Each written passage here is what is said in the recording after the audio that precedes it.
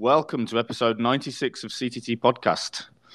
This week we're going to talk about decentralized file storage and the SPK network. The SPK network is just going into Testnet.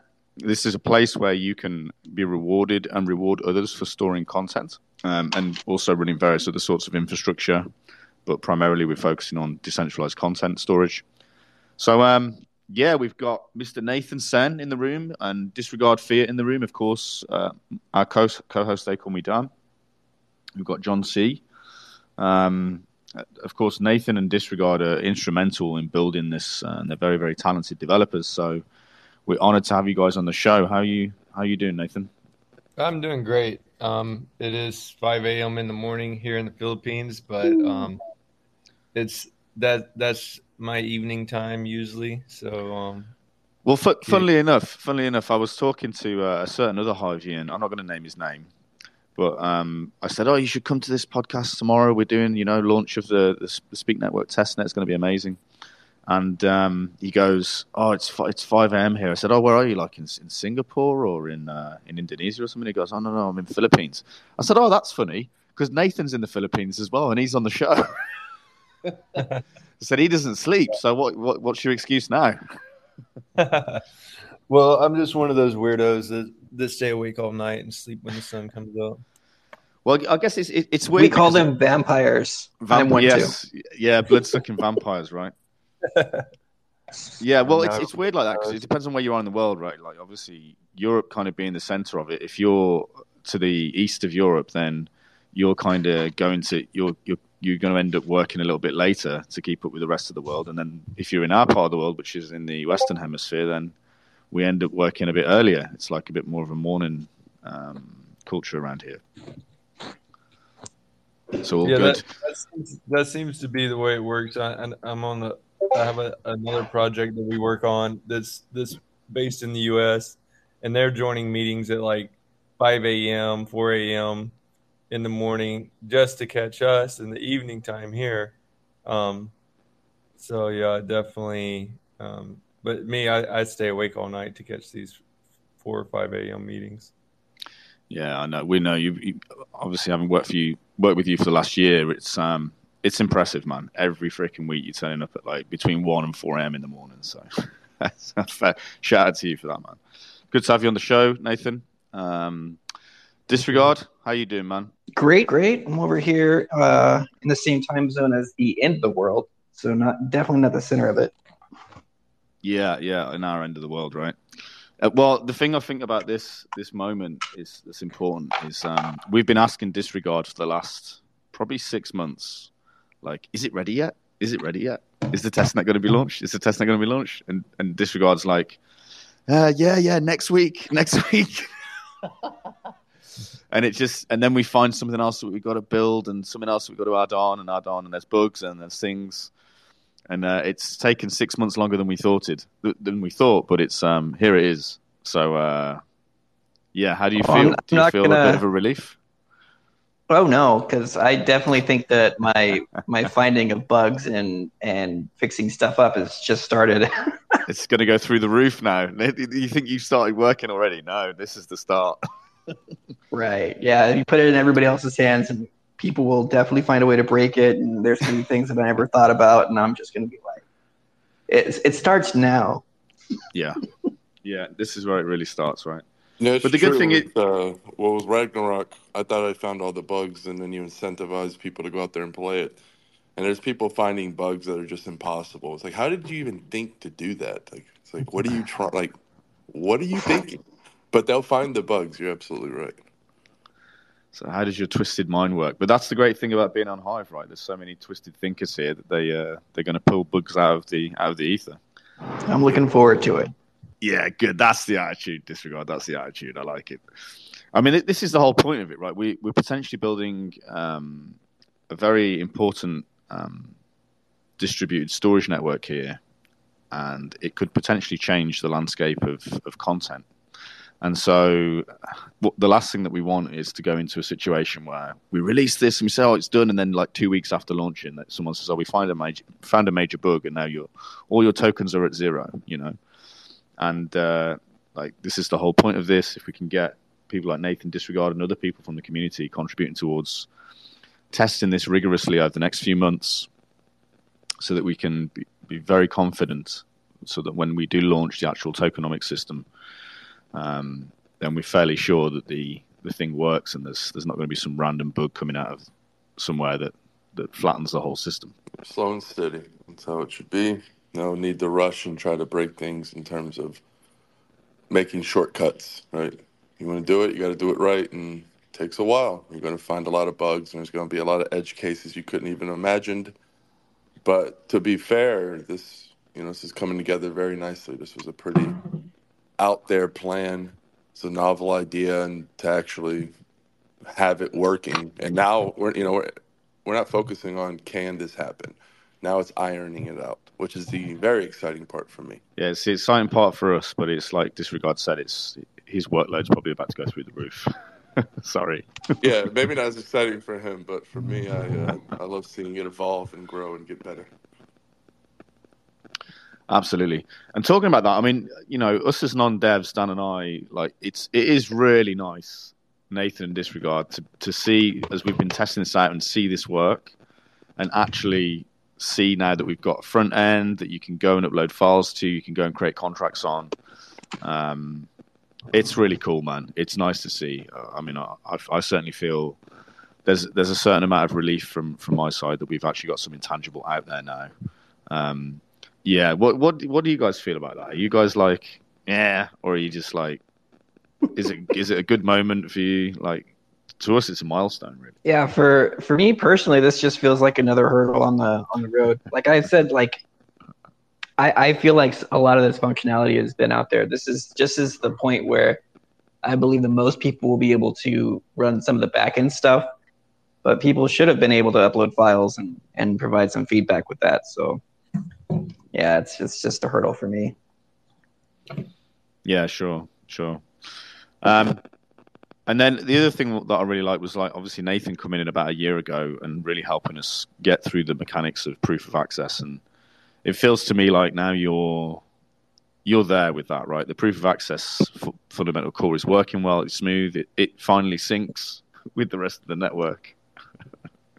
Yeah. So the proof of access has definitely been a long road, and super excited to see it integrated with Disregard's code and the Honeycomb system, and everything syncing up and working the way it's supposed to be and happening instantly. It was definitely a challenge. It's been one of the most rewarding projects for me to work on because I've just learned so much working on that project. It's something that I had theorized for a long time and had dabbled with, the concept of this type of network or doing these type of things, but never just like dove in and just, full-fledged, working on it like I have over the last year to actually deliver a fully working but integrated into the SPK network. So I'm super excited. Earlier, I nuked all my SPK servers that I've been setting up. I just basically reformat all of them and reran all the install scripts. So just within I think 30 minutes, I was able to set up 2 that are like online and running now. So I feel like the install scripts are starting from like a scratch server with nothing installed on it to being able to have like it online relatively fast, and that was setting up my DNS and everything and just following the guides that we've written. So definitely to see us roll it out and have people run this network install and see it work. Yeah. No, it's nice. It's nice. The other thing that's nice here that I really like about this is that it's out in Deluxe before it's out in anywhere else. So Disregard, obviously being one of the core members of the team, has implemented the Speak Network capability into Deluxe before we've implemented it into 3Speak. which is really cool to see because it's just straight away a demonstration that this is useful for other apps as opposed to just 3Speak. And I know also that Dbuzz from Nathan's side is working on implementing this as well into one of their next iterations of the Dbuzz release. And so we're going to have decentralized file storage, incentivized decentralized file storage on multiple different apps before even 3Speak implements this. I think that's super cool as well. Nathan, how's that going with you guys? Are you guys working on that actively, or is that something for a bit later? So, as far as implementing the SPK network, we're been actively working on getting the Light accounts online and integrating Ceramic. So that's fully functional now. You can test it out on light.d.buzz, and you can log in with a MetaMask account that uses the indexer. It's fully indexed with all of the Hive posts, so you can use MetaMask. You'll see all the Hive posts there. You can leave comments on people's Hive posts. And I think Chris is in the room, and he could probably share a little bit more on that, because I know he's been directly working with the developer who's doing most of that work. Yeah, we have the entire MetaMask integration now and Light account set up. So the next step is going to be taking and integrating the SPK storage side of things into when people upload videos or images onto Dbuzz, that those would also be stored on the SPK network. Right now, we don't have video capability, but we're working on, I think, sometime next year, doing shorts. So having like short video uploads on Dbuzz, like 60-second, I think is what we had talked about. Mm-hmm. And we had it at one time on Dbuzz where we were doing the videos, but we were having some issues with storage provider, and we ended up just rolling that back. And so it's something that we'll bring back next week. Yeah, I'm looking forward to that.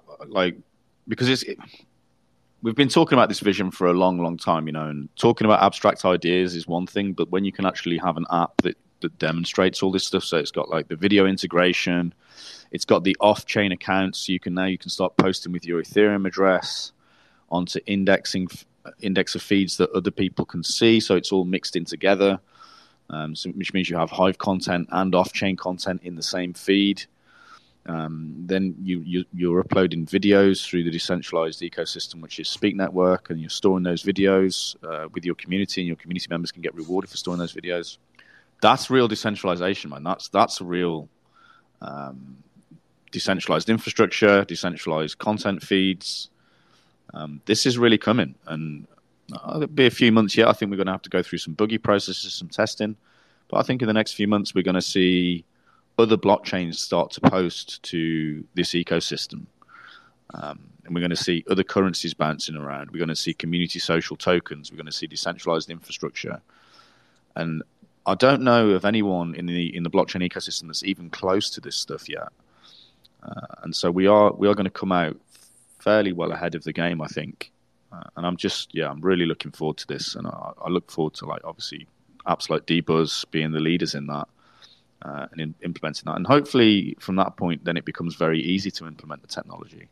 And then equally the same with Deluxe as well. Disregard, to see that you guys are doing it the other way around. Like Dbuzz has integrated the off-chain system fairly quickly, and they're kind of the leader in that.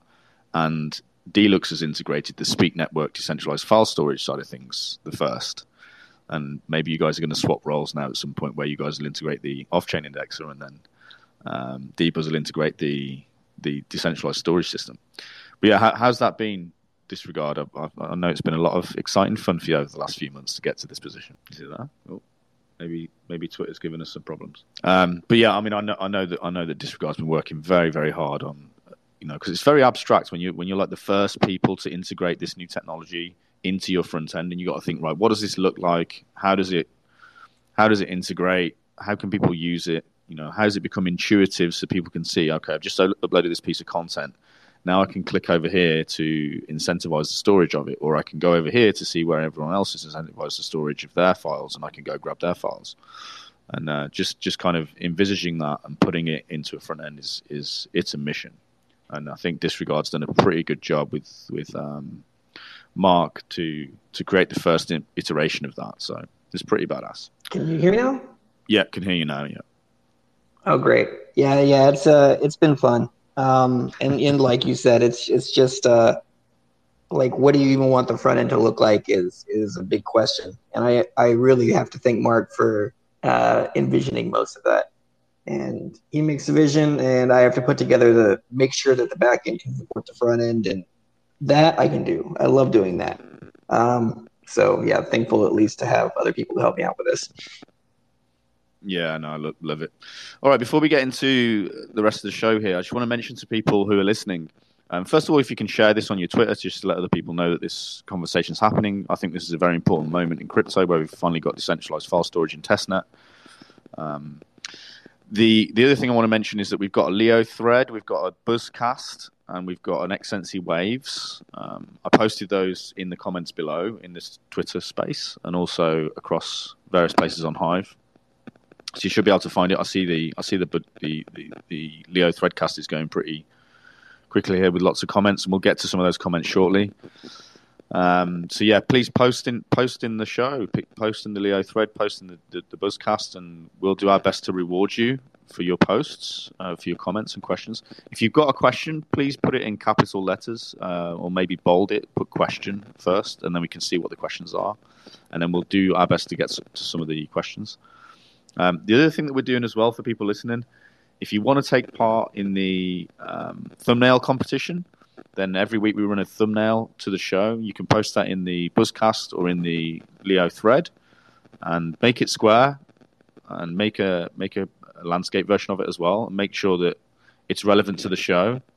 It's episode 96 of CTT Podcast, and put the title in, make sure it's relevant to the show, put an image in, maybe use the CTT logo, and you'll have a nice simple thumbnail, and we'll be rewarding all the thumbnail entries, and we will obviously pick the best one for the official thumbnail of the show. So look forward to your thumbnail entries during the show. So let's come on to the testnet then. Well, before we do that, I want to bring Dan in. Have you got any thoughts on this? Anything to say about this? Like, it's been a long slog, man. It's been a long time in the waiting, and I just think, maybe give you a chance to make some comments on what your feelings are at the moment. Well, I mean, this started so long ago. It's been such a long, winding road in terms of simplifying, understanding how these things work.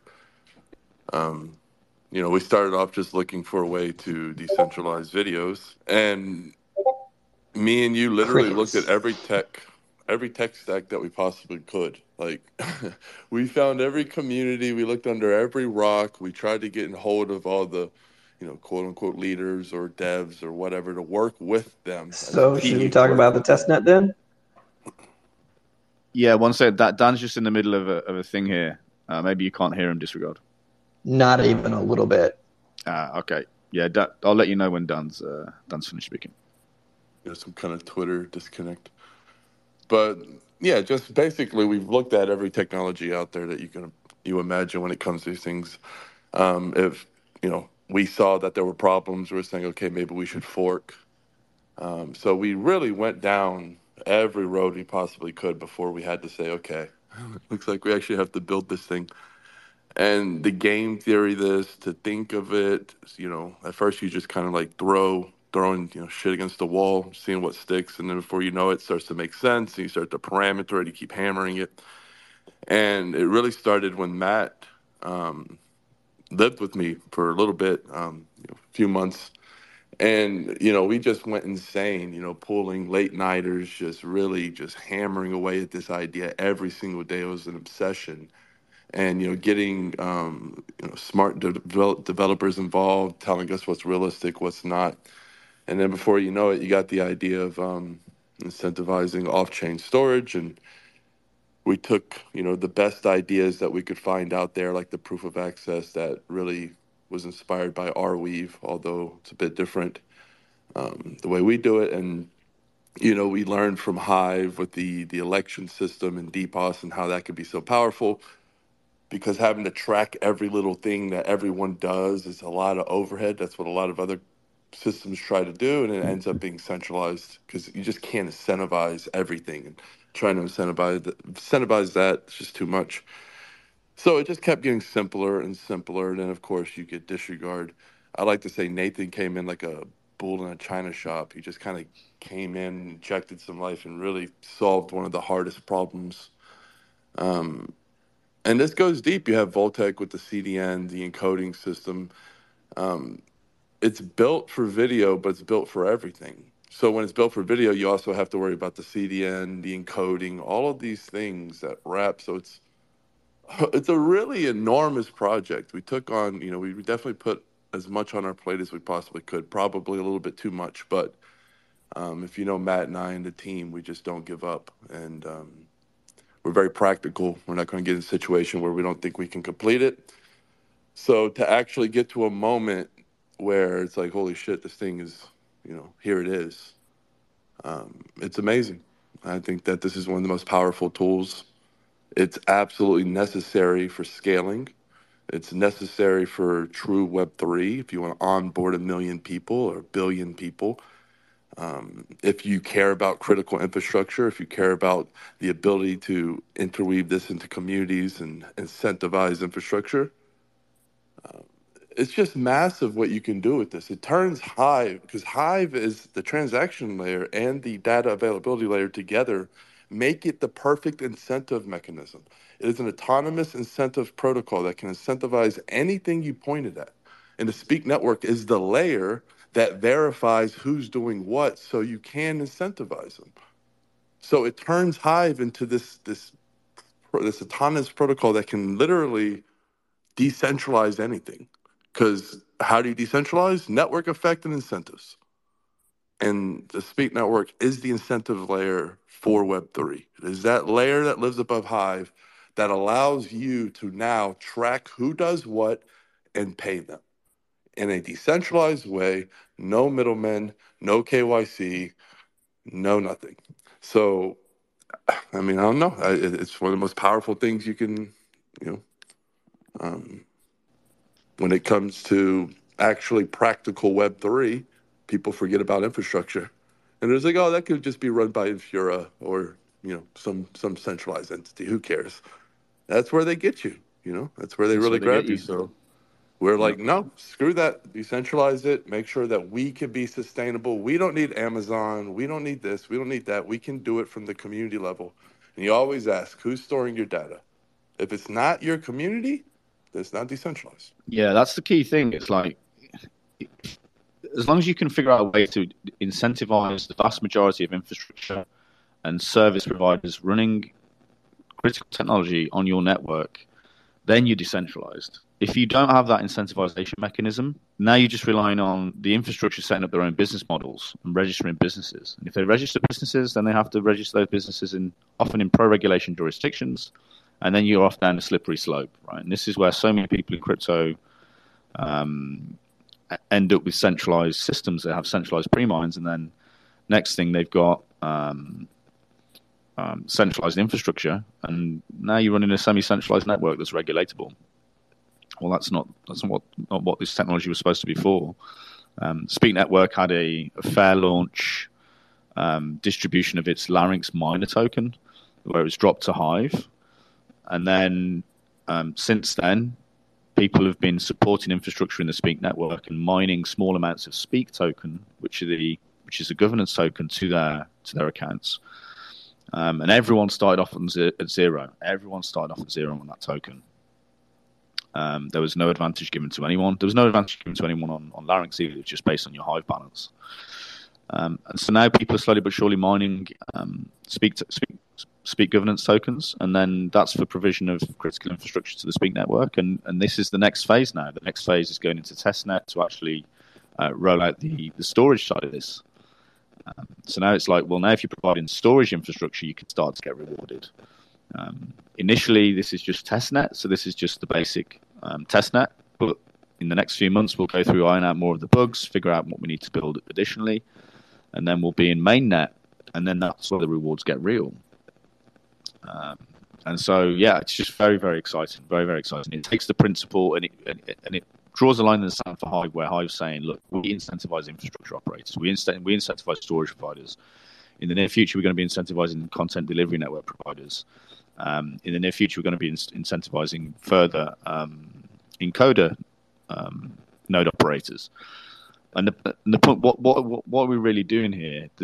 The point is that we want to get it to a point where Nathan was just saying, where you can spin up a node for any of these things in a short period of time, in 5 to 10 to 15 minutes.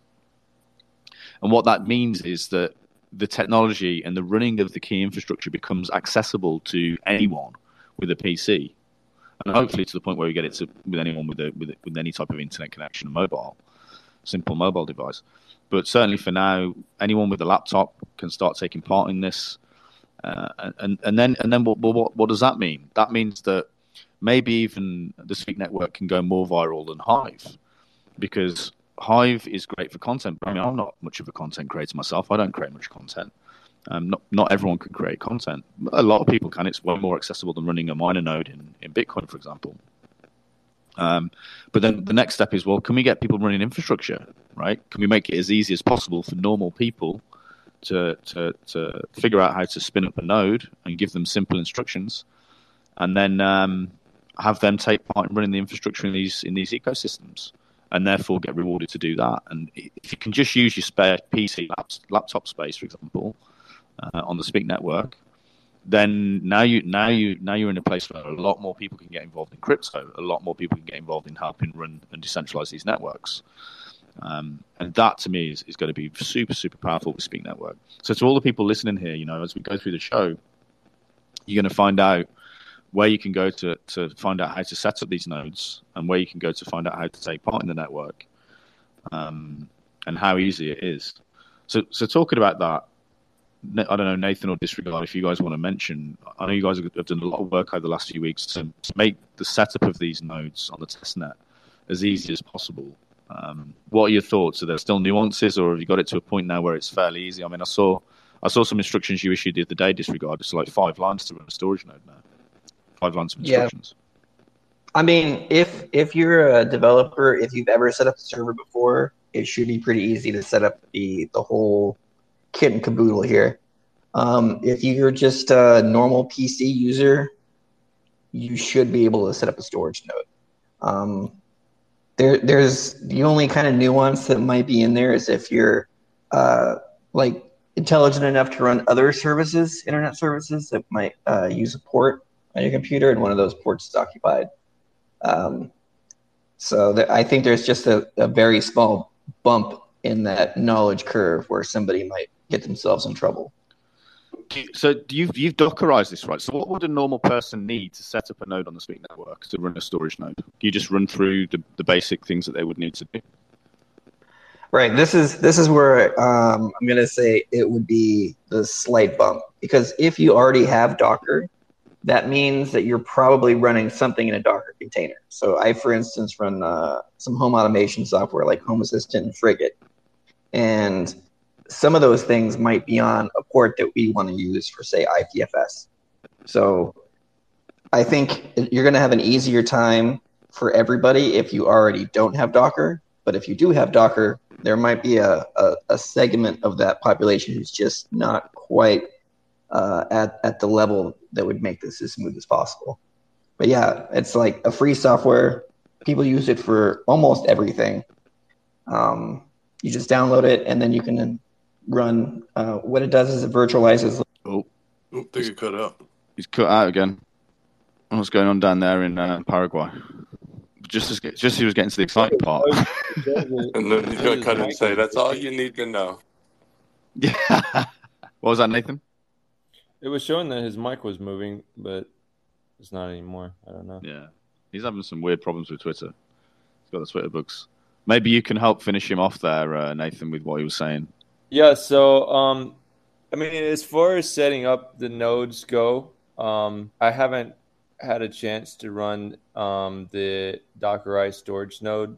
Um, I've been running the install scripts for the validators, which you have to have a dedicated server for. So it is a little bit more challenging. I don't think it's, I mean, if you're on Hive and you're using Hive and you know, understand basics, um, I mean, I want to make the script as easy as possible, but there's not a huge amount of understanding that you need to have in order to get it up and running. You basically have to be able to um, know how to um, get a server, and you can get that from DigitalOcean's.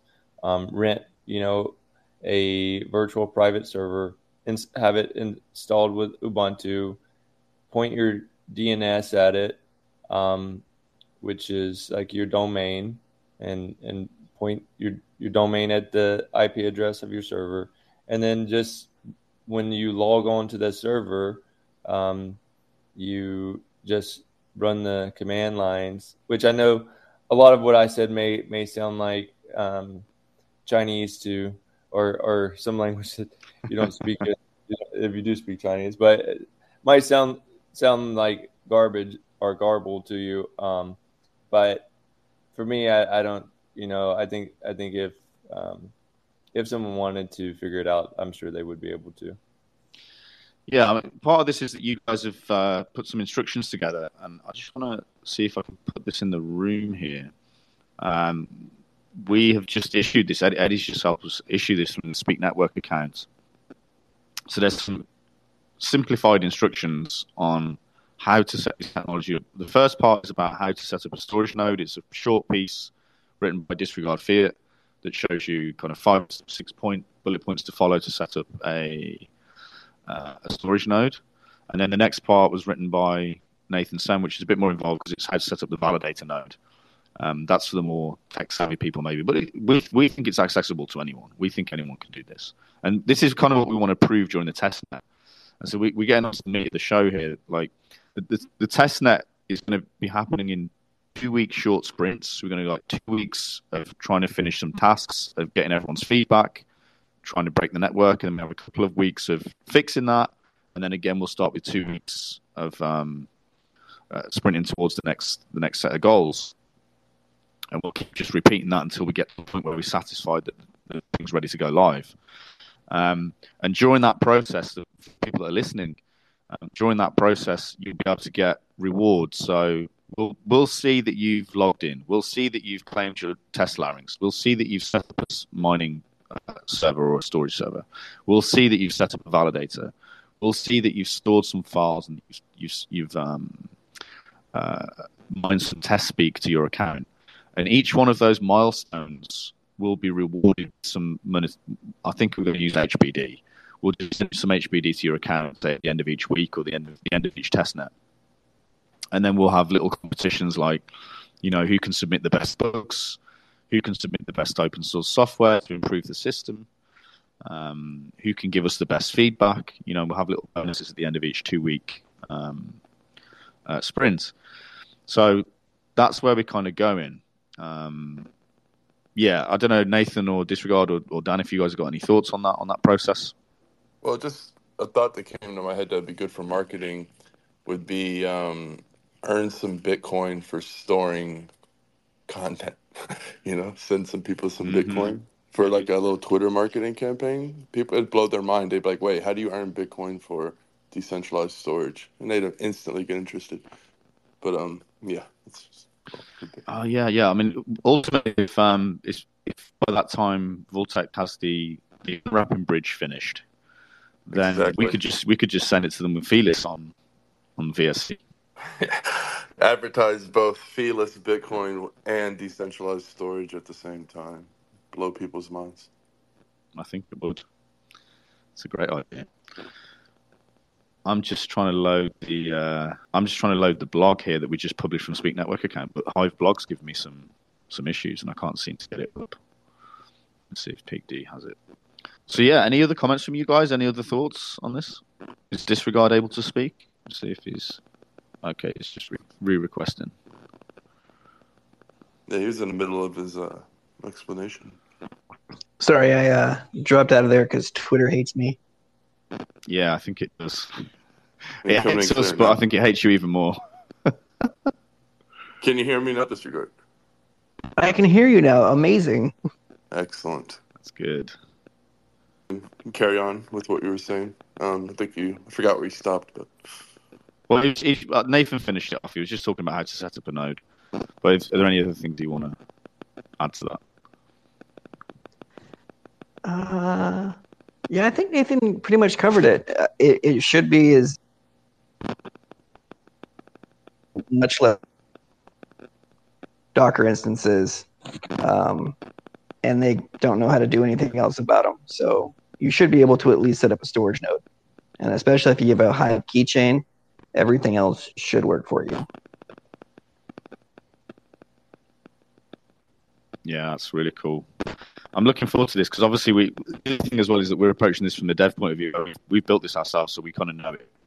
Whereas what we're really waiting for is the feedback from you guys. We want you guys who are listening and other people in the Hive network to give us some feedback and tell us how we can improve this, because there's going to be things that we've missed. There's going to be ways to make this better that we just couldn't think of, that really you can think of. And I think people think that, devs are like all powerful, all smart, but it's not true. Like devs are just doing whatever they can to force out the idea into reality. That doesn't necessarily mean it's the optimum solution. And we get the optimum solution by working with people who are listening, just normal people who are going to use this technology, and then coming back to us and saying, "Hey, have you thought about maybe moving this button over here, or have you thought about doing it in this way that would make it easier?" And we're going to be like, "Oh, yeah, that was really stupid." And so yeah, we're looking for any suggestions from people. And we think the feedback from you is going to be very, very, very valuable. So please do come take part in the Speak Network and in the testnet, and obviously we'll do our best to monetarily incentivize you. We'll be able to see the different milestones that you've completed during the setup process that you undertake. We'll probably have a few live setup sessions as well. We'll do a few hackathon sessions where we'll start the 2 week sprint in probably a week or so's time, and people can join the show, and then we can lead them through setting up a node themselves, and then as they go away and do that, we'll see the milestones they complete. Have you mined your test larynx? Have you or claimed it? Have you set up your node on the storage side, on the validator side? Have you started storing some files? And then find some Braca and Seek to your account. And each one of those milestones will be marked down and incentivized. So it's very similar to a Zeely campaign, except it's just more on the tech side. So it's like in the Zeely campaign, you have to complete certain milestones during the week, and then at the end of the month, they can see what you've done, and then you get some form of the rewards. Well, it's very, very similar with this. It'll be, have you completed certain tasks on the Speak Network in the testnet setup? And as a result of that, then we can see who's done what, and then we can reward people monetarily for doing that. So we'll make an announcement probably early next week to exactly what those rewards are going to be, how much are going to be monetarily, how much money we're going to make available for the Speak Network testnet to pay people for getting involved. And so looking forward to that next week for sure. Any thoughts from you on this? I was going to pull up the blog we've issued here. Yeah, I think it's still a little bit of feedback from your mic, but Just mute. I mean, yeah, the Zeely campaigns have always done a good job. We just going to follow a similar model. There'll be checklists. You check off the boxes. You do all the little tasks to learn how to Speak Network really works, and then you get incentivized. And we really believe that incentivization is the key to decentralization. If you can find a way to incentivize people in an autonomous, decentralized way to store not just videos, not just images, but critical infrastructure is next. This is what we're looking at. That's one of the biggest hurdles. Once you have that, once you can actually decentralize the infrastructure, we're looking at real Web3, like practical real Web3. And there's a lot that goes into this, because this is also the idea of creating SIPs, The SIP is basically harnessing the power of a DEX and using the fees to help incentivize. So the whole idea here is to become self-sufficient and create a model that can not only rely on inflation, but rely on actual use cases that provide brute force incentives, such as trading fees and the buying of the larynx, and all of these things help the Hive ecosystem. So it's a layer. As it grows, it makes Hive more valuable via locking up HBD. So it's very powerful. It's a parameter tool, just like HBD is very powerful and what you can do with it in Hive. This just makes Hive more usable. It gives it a complete new use case that it couldn't have before without this layer. And that's the exciting thing about Hive, because you look at it and there's layers you can build on it that can change what it can do. And, I believe we still have other layers to build that we don't even know what kind of use case is going to come out of it. But we believe this is an absolute necessary use case. And when just your average user can get on and participate in the network, that's powerful. That spreads, and it also gives a way for more people to earn. That's what Hive is. It's an opportunity land where if you provide value, you can get value in return. That's how the world should be. You shouldn't be in a place where, hey, I can provide value, but I can't get anything for it. That sucks, right? Hive really can solve that in a major way by reaching out to everyone and saying, hey, what can you bring to the table? Because everyone can bring something to the table. And whatever it is, if you can provide it, Hive at least gives you the opportunity to earn, hear that echo, to get that value back in return. So, storing a little bit of content, storing some critical infrastructure, whatever, participating in the Speak network, another opportunity to earn, get incentivized, and become more part of the network. Yeah, I've just posted the instructions on how to set up a storage node and a validator node for the Speak network, the Testnet. It's in the hopefully on the top of the Twitter comments. But I've done a Twitter comment for it. I've also posted it into the Speak Network Telegram. And it's also in the announcement section of the Speak Network's Discord channel. So you'll be able to go and click into that there and give us your feedback. Let us know if you do try and set it up. Let us know if it works. Let us know if you have some blocks or any problems. To answer the questions, there's a section for issues in the Speak Network Discord, 3Speak Discord. And a shot, see what happens. Of course, as adopters, and I think there's going to be rewards later down the line once the network is live. It's going to be monetary rewards for the test net we just talked about. So get involved. I think it's really cool, really interesting. What? Yeah, your mic's struggling just a bit. You're about 70%. Let me just switch out. I just want to disregard to just mention, what do you think other applications of this are going to be in the future? Because you've done a lot of thinking on this, haven't you? Oh, yeah. I mean, remember back in the day when you had arcade machines and you put in a quarter and that's it? You got to play until the end, but there was nothing after that. It was bring another quarter. And then you have memory cards and now hard drives. And just think about what you can actually do with a hard drive on anything that you actually wanted to do. It's what makes a computer valuable for anything more than being a calculator. So, I'm super excited about this particular technology. I think this particular kind of thing is going to change the world. It's like back when I was in high school and you had to download LimeWire and give your computer VD just to listen to Linkin Park, but now we can, do the same thing without giving our computer VD. Instead, we're going to be mining some tokens that have some value. So I really do believe that this is gonna really help out a lot of things. And like Nathan said with D-Buzz, they had some IPFS stuff going on beforehand, but their service providers just weren't up to par. And it was the same thing with Deluxe. And this is this is something we need. So yeah, I'm looking forward to just all of the things that we wanted to do with Deluxe being able to do now that we have a nice incentivized storage layer that shouldn't go anywhere. Yeah, it's going to be super cool. And I think that there's two angles to approach this from as well. Like, you're going to have the individual users who want to store and back up their content. So an individual user is going to post a piece of content and say, hey, yeah, I think this is really important to back up, so I'm going to put a little bit of BRCA rewards on this piece of content, and that's already possible on Deluxe. I know you guys have built that into your front end.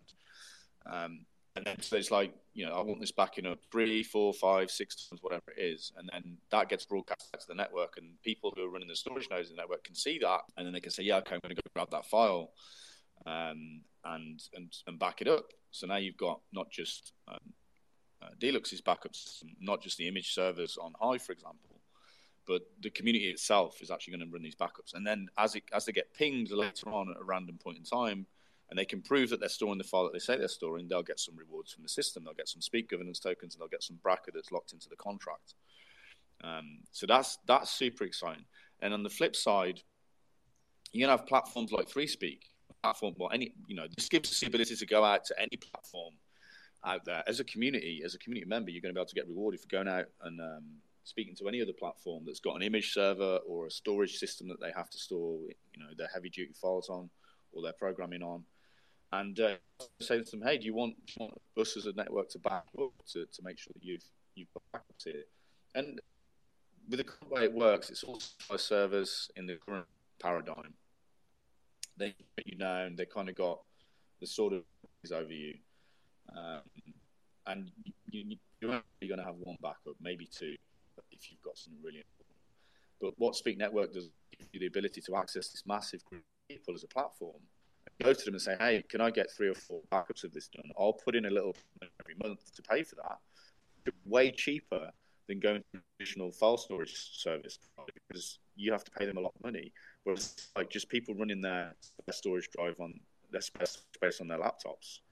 So it should be all storage space that they've got on some server that they've got spare, or some hardware spare somewhere that's sitting around. This gives them a chance to monetize that. So the cost of storage should go way down. And as a result, we can have more backups. And so as a result of that, you're going to have just way more reliable content across the internet. And you're going to have people being able to back up their content using their own communities rather than having to rely on a centralized system that we all currently do. So for FreeSpeak, it's a massive deal. For us, we'll start off putting a few $100s a month in, paying into the Speak Network, and you guys who are listening to this are going to be able to go mine that money to your accounts, storing some of our files that you think are important, and then it'll kind of grow from there. Obviously, it's very clear that Deluxe is going to take part in this already. They're going to be probably putting a little bit of money in over time to cover their community storing backups. I imagine Dbuzz will as well, and other platforms will start to do this. And so it demonstrates that the Hive community can provide this service to other platforms out there as well. I think that's going to be a really interesting. Yeah. I think where this ultimately goes, and it's going to be very powerful, is when you attach this to communities and you can basically tag a piece of content or infrastructure, whatever you're doing, the service that you're providing within that community. So you're saying, I'm storing this car community's video, and everyone in the car community can see how many car videos you're storing, how long you stored them, and eventually, if you know Arcange, if you know the badges you get, people love to get those badges, Power Up Day and all that. Well, you can earn a badge for storing content for X amount of time, or storing X amount of content, or, think of it in that term. So now you're inside of a community, and you, just as an enthusiast, might store all the car videos for free because you want those badges and you want to be recognized as a valuable member within that community. These, I guess you call them soul-bound NFTs. So if you start to think in that way, where, okay, you give this to a community, and this community has its own content and its own infrastructure needs, and you give them the ability, the tools, the parameters to recognize individuals who are contributing the most, right? That's like grabbing free money out of the air. You're going to get people that will do things normally that you'd have to pay them for free. Not only will they do it for free, they'll do it enthusiastically. So this is the idea of communities on top of this layer being able to now give their community members all the opportunity in the world to decentralize and be recognized as such. Maybe you unlock certain privileges. There's so many ways you can go when you chop it up. It's not like this is the bare basic foundation, right? Speak network you can store. Once you start to get this into communities and you start to think of the ways you can slice this up and incentivize it in all kinds of different angles, you're going to have totally decentralized communities. You're going to have communities that are radically distributed, and that's when it's going to be very, very powerful. So this is, just think of this as the basic layer, and now we start to get real fine, intricate, as me and Matt and many others have said for many years, tokenized communities, breakaway communities, whatever you want to call them. That's always been the end goal for this technology in terms of building sustainable economies that people can earn from and rally around a certain passion. So this is absolutely necessary if you want to have a quote unquote decentralized tokenized community. You can't just slap a token on it. How do you decentralize your infrastructure? How do you incentivize? These are things that you have to think of. It's like building a house, foundation. You keep, and then you go onwards. Yeah, I think it's important to note just what the cost of free is. And when I say like free, like Twitter, for instance, is you're looking at an ad-based revenue for the most part, which means you have to pay people to manage ad contracts, and you have to have a place to put those ads through, credit card fees and anywhere else that you're going to get that money, and put that into storage, which isn't decentralized in the first place. And then you have to be beholden to the people who run your ads. So, I mean, we anybody on Twitter is probably aware of just like how frustrating that whole thing can be and just how much that costs. And moving to a model like this where we're just like, everybody has some space on their computer. I keep my computer online. Please use my space. Oh, I'm getting paid for it now. It has so many more benefits, and the cost of these infrastructure is actually falling down because there's a lot less labor involved in it as well. So just another point there. Yeah, the other thing I want to mention is like, a lot of people are like, well, isn't this just a torrenting system? Isn't this just a torrent? It's like, yeah, but imagine. So I don't know when the last time anyone in this call downloaded a torrent was, but whenever you do it, you've got a chance of getting a virus. You've got a chance of getting really low quality video, for example. You'll have ads halfway through the video. You'll have someone standing up in the cinema. All this type of stuff, right? It's just low quality stuff. It's just really low quality and it's risky. Whereas what this does, this is a very similar principle, except you're monetarily rewarding the people who are running the infrastructure. Which could be any of us. It could be anyone in this room. We're getting to that point where this is getting super easy to set up. And then what happens? Well, it's like, if you store really poor quality content, or if people are uploading poor quality content to the network and then you're storing it, what do you think that's going to do to your reputation in the ecosystem? It's not really going to do it very well. It's certainly not going to encourage monetary rewards. And so because there's a monetary aspect to this, and because there's a flow of activity that's happening that's recorded on the blockchain, you start to get people with good reputations, and ultimately you're going to want, certain people are going to want to be elected as validators, and the validators, there's a top 20 validator set, and the validators are the ones where the content flows through, and then they are in charge of checking the storage nodes to see if they're storing what they say they're storing. So the validators are quite principled positions to hold in this network, and if you can get the community to vote for you to become a validator, then obviously your rewards go up, you become a more critical part of the network. It's a very privileged role to hold, let's say. But you only do that by providing great quality work in the first place and providing great quality storage. And so if everything that you're storing is like some sketchy old cut off copy of some dodgy movie, or it's low quality content, or it's illegal content or whatever, then the network's less likely to vote for you and they're less likely to support you. And so what's going to happen over time with this is it's like a torrented system, but it's going to be high quality torrents. It's going to be high quality files. And anyone that gets caught storing files with viruses on them, or low quality files, or ads built into them halfway through, then they're just not going to get as much respect and credibility from the community. And you see this on Hive already with the whole social aspect of Hive. There's certain people that are running bots, and it's clear who the bots are. And there's certain people that are real people that are anonymous, and they have reputations that they've built over time. And so there's a very clear distinction in the Hive network as to who's the high quality people, who you can interact with. You might disagree with some of them, but you can be pretty sure that they're real people. And that whole reputation on the social side of Hive now is going to the infrastructure operations side. Now it's going to the file storage side, where it's like, are people storing high quality files? Are they doing a good job? Are they valuable for the ecosystem? And you'll be able to see that, and the network will reflect that back. And so you'll have this high quality service. Yeah, we have a little bit of practice to look at when it comes to torrents. You can say torrents are incentivized, but in a weird way. They're only going to store things that they know will get a lot of eyes. And if you've ever downloaded one, there's, like you said, there's going to be ads, or there's going to be some kind of way they're trying to sell you something, some kind of clickbait, a lot of viruses you have to deal with. So, but it's still here. It's like, it's something that's like, and this is talking about illegal stuff, like talking about downloading a $1,000 Adobe product off of torrents, like the latest version. You can just download it, they crack the keys. I'm not advising anyone to do this, but I'm saying, like, Adobe doesn't want that to happen. And, where are the governments? Why can't they stop this? It really shows you how powerless they are when it comes to stopping this, and how long this has survived.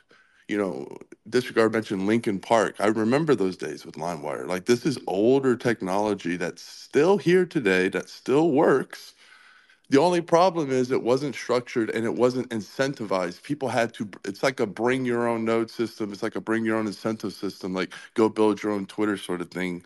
Like, it's like, why would I go and host somebody else's files on a torrent network if I'm not getting paid? If I'm not getting any kind of incentive, if I'm not getting any kind of reputation, and I risk, getting a virus and all these things. So none of it's structured. It's very chaotic. But still today, you can go and you can do that. Now, when you make, this is like a professional, like it's transparent. It turns into a protocol instead of this chaotic mess that it is now. But it shows you add incentives, people will store the content. They will. It still works. It's worked for decades. This puts that on steroids, so to speak. It takes it, not even that. It's an evolution. It makes it elegant. It's a protocol. It's autonomous. It makes it professional. It makes it something that is much safer. You have reputable people. You don't have to worry about these things. It's just a plug and play type of deal. But lots of practice to look at when it comes to the actual idea of incentives and storing content. So I'm very excited because, as Disregard was saying, this is like, being able to earn the store. It's unreal. It's always been a dream in crypto. You've always heard of that, but we've never actually seen it till now. Yeah, it's a very large upgrade on just the old school torrent system, or even the current torrent system. Things that you don't have the ability to do on current torrents is know what's in the file based on provenance. Like you mentioned Adobe software. If you want Adobe software, you have to go to Adobe to get it, and that's why it costs money, that you get that provenance. If you download it from a torrent, there's spyware in there. There is something that will lock your computer, so you have to ransom Bitcoin to something.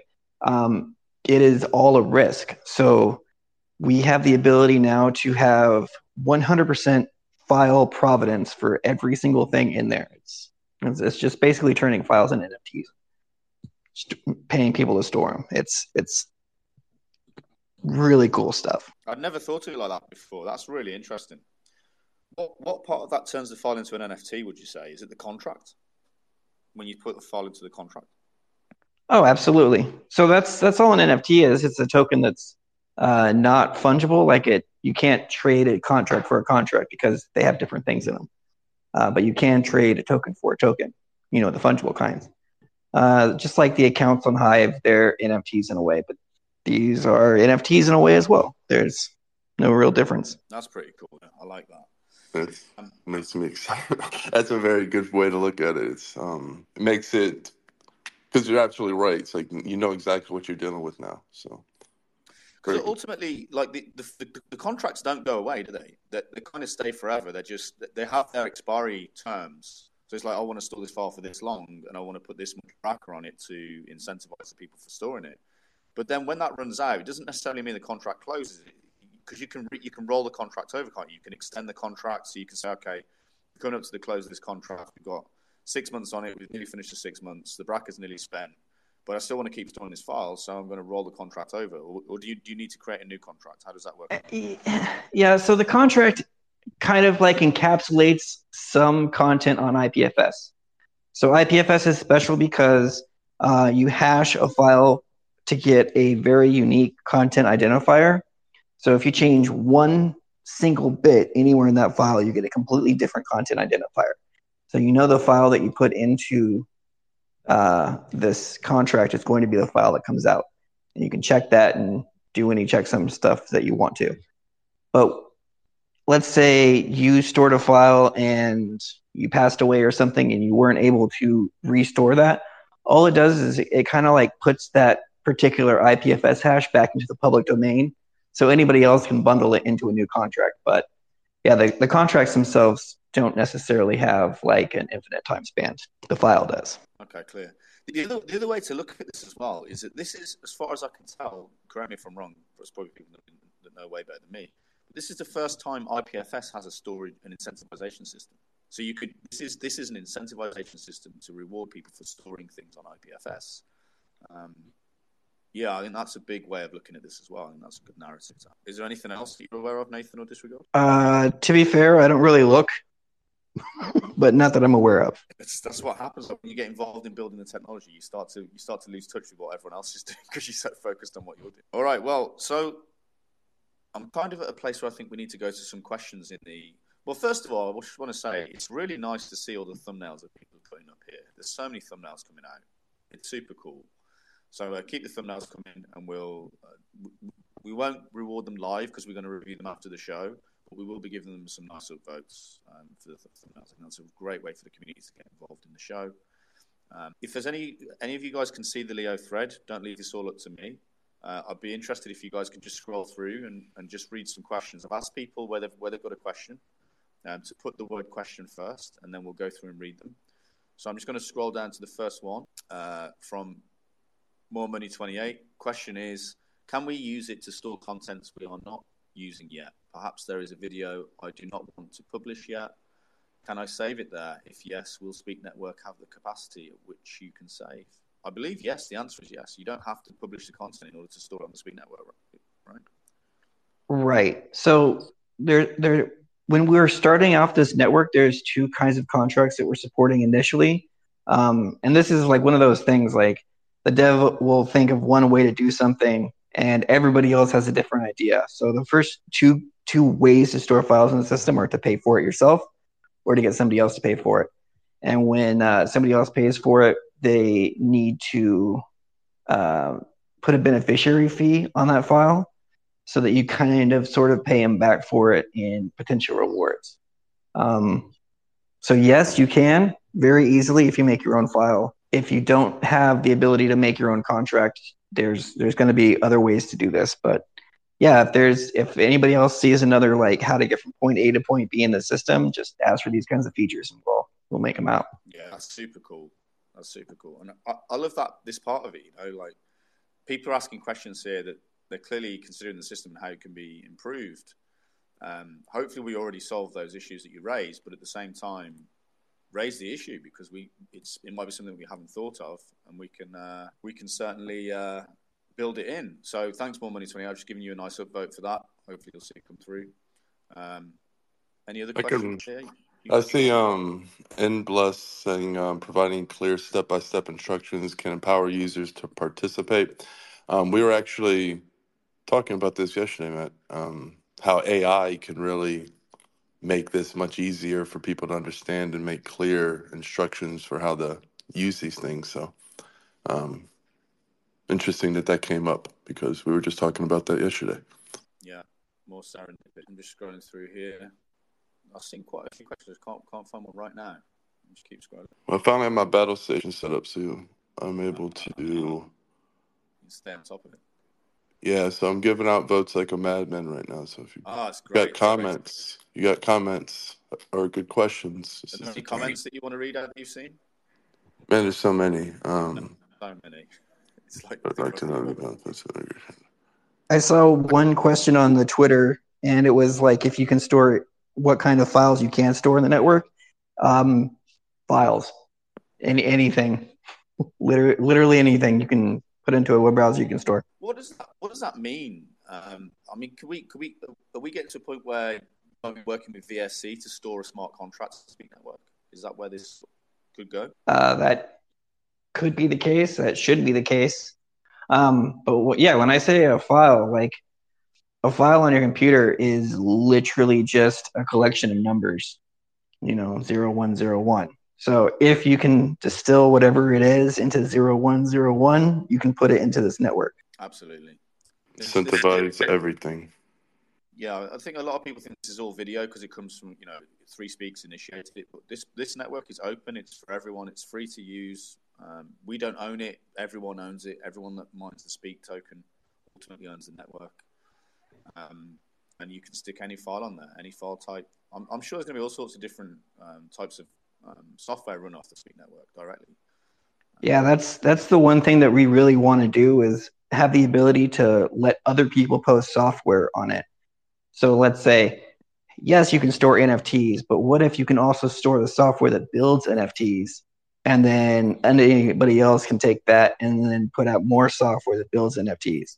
So hopefully it's just, the Library of Alexandria of everything that people want. Have you got any specific things that you're going to be playing around with this regard that you can see this being used for? Yes, specifically just that.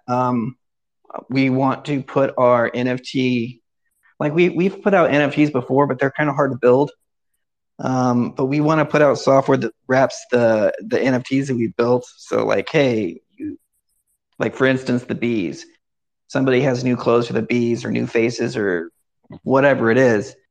They can drop it on, like drag and drop folders into the NFT builder, and then they'll have a new NFT type. So that's one thing.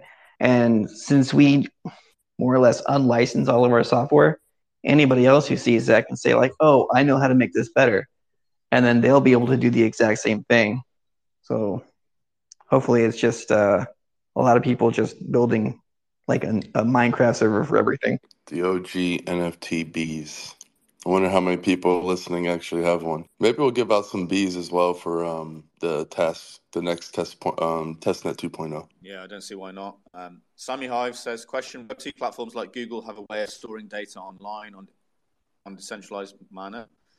Is it same with IPFS, which FreeSpeak TV adopted? Apart from storing file of huge capacity, can it store other file format like GP? Yeah, we've just addressed that. Yeah, it can. And I wouldn't say that Google has any truly decentralized storage. It's all centralized and controlled at some point. The other thing here I can see this turning into, as we build out, we've already got the encoding side, although apologies to everyone that uses FreeSpeak. The encoders have been causing us a lot of problems recently, and we have got someone specifically addressing that issue over the next few weeks. So we will solve the encoder issue, I promise. But on separate to that, the Speak Network encoder clusters, and then you combine that with the CDN side of things, and it's starting to look a little bit like AWS. The Speak Network is, certainly we used to use AWS. We used to use AWS for FreeSpeak, for all of our servers and encoding and processing and everything. It was very expensive, but it was quite reliable. It was pretty good. Then they started banning platforms, right? They started just deleting platforms off their system. We were like, right, we need to move away from AWS. And that also is part of where the Speak Network comes from. It's like we've replaced everything that we did on AWS will be replaced with the Speak Network over the next few months. And so we are building like a mini AWS type system is really what it is as this builds out, which is super exciting to me. Super. Yep. CPOL is one, basically talking about IP rights. I guess talking about illegal content and all that, and that's where reputation matters. People who are storing things like that probably won't be voted. So that's where it's not just storing those types of files, it's validating those types of files.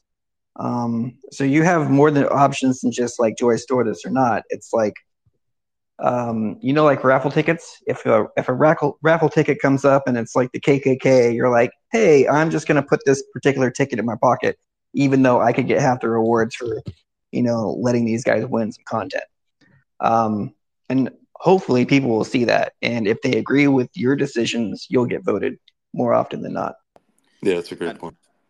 Ultimately, when it comes down to it, if there's some really bad stuff on the network, we can't really stop it from happening. We just stop it from being monetized. When I say we, I mean the community will have the tool. But it's still the same thing as hosting really dodgy content anywhere else.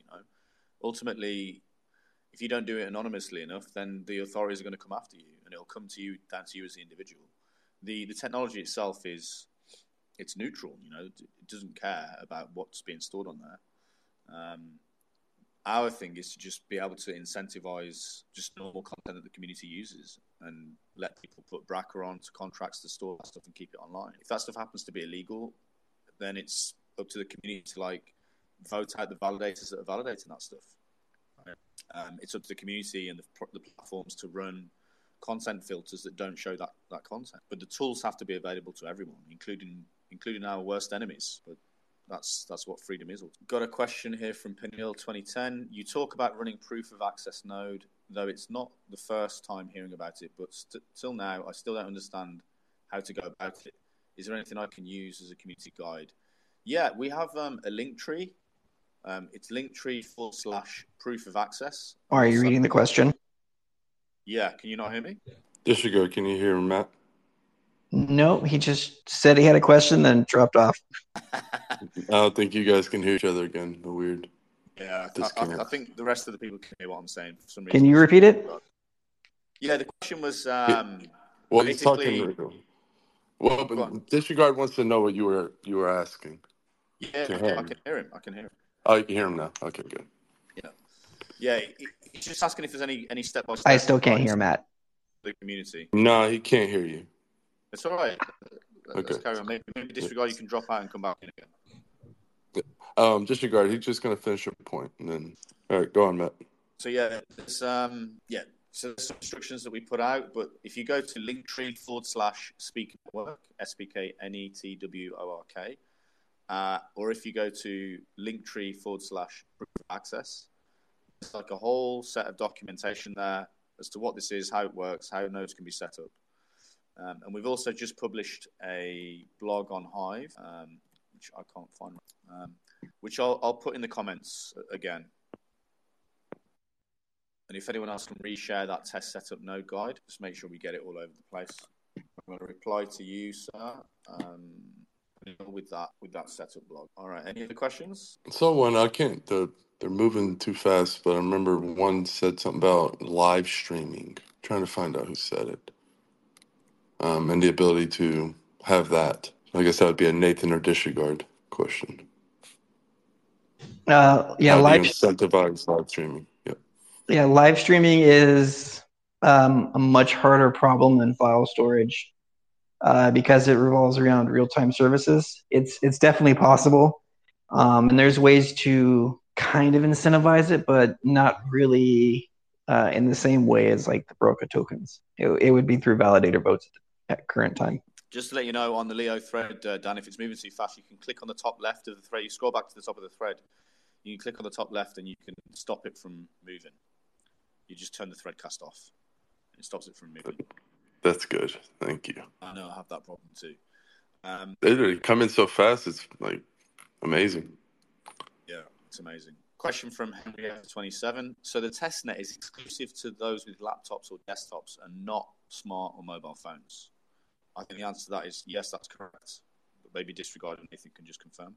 Yeah, that's correct. And even if it wasn't the case, it would almost not be a good idea to do that. For instance, if you're saying you're going to store a file and then your phone turns off because it ran out of battery or you went out of service and that file is not there anymore, it's not quite the same. But you should be able to like upload files to the network from your phone. You just shouldn't be able to run infrastructure from your phone. Thanks, Disregard. Adeda Yolumide. That was pretty good. I think that's correct. Asks, the concept of speed network is the kind of thing we're looking for to use as storage device in decentralized system, but how will this reward its users? The speed network rewards its users basically by, on the file storage side, you go grab a file from the ecosystem and the network registers that you've grabbed that file. And then randomly the validator nodes will, and the validators are elected in by the community. Those validators will randomly at some point in the future ping that storage node and say, hey, have you got the file that you say you're storing? And then the storage node has to present that file. And if it's correct, then the validator registers it and the network pays them some and releases some from the contract to the storage. So it's just checking to say that you're storing what you say you're storing, basically, at a random point. And if you're saying you're storing something and you're not storing it, and the network checks you at a random point, you've got to be quick to get that file presented to the network, right? Which is really hard to do. So in theory, it's foolproof. But this is what the testnet's for. The testnet, what would be really cool is to see someone like faking files on the testnet and seeing if they can quickly park the files in front of the queue so that they can get rewarded for files that they're not really storing, but they're just grabbing them from somewhere and posting them. But then even saying that, even if that happened, the processing power required to do that it's not going to be worth the rewards, right?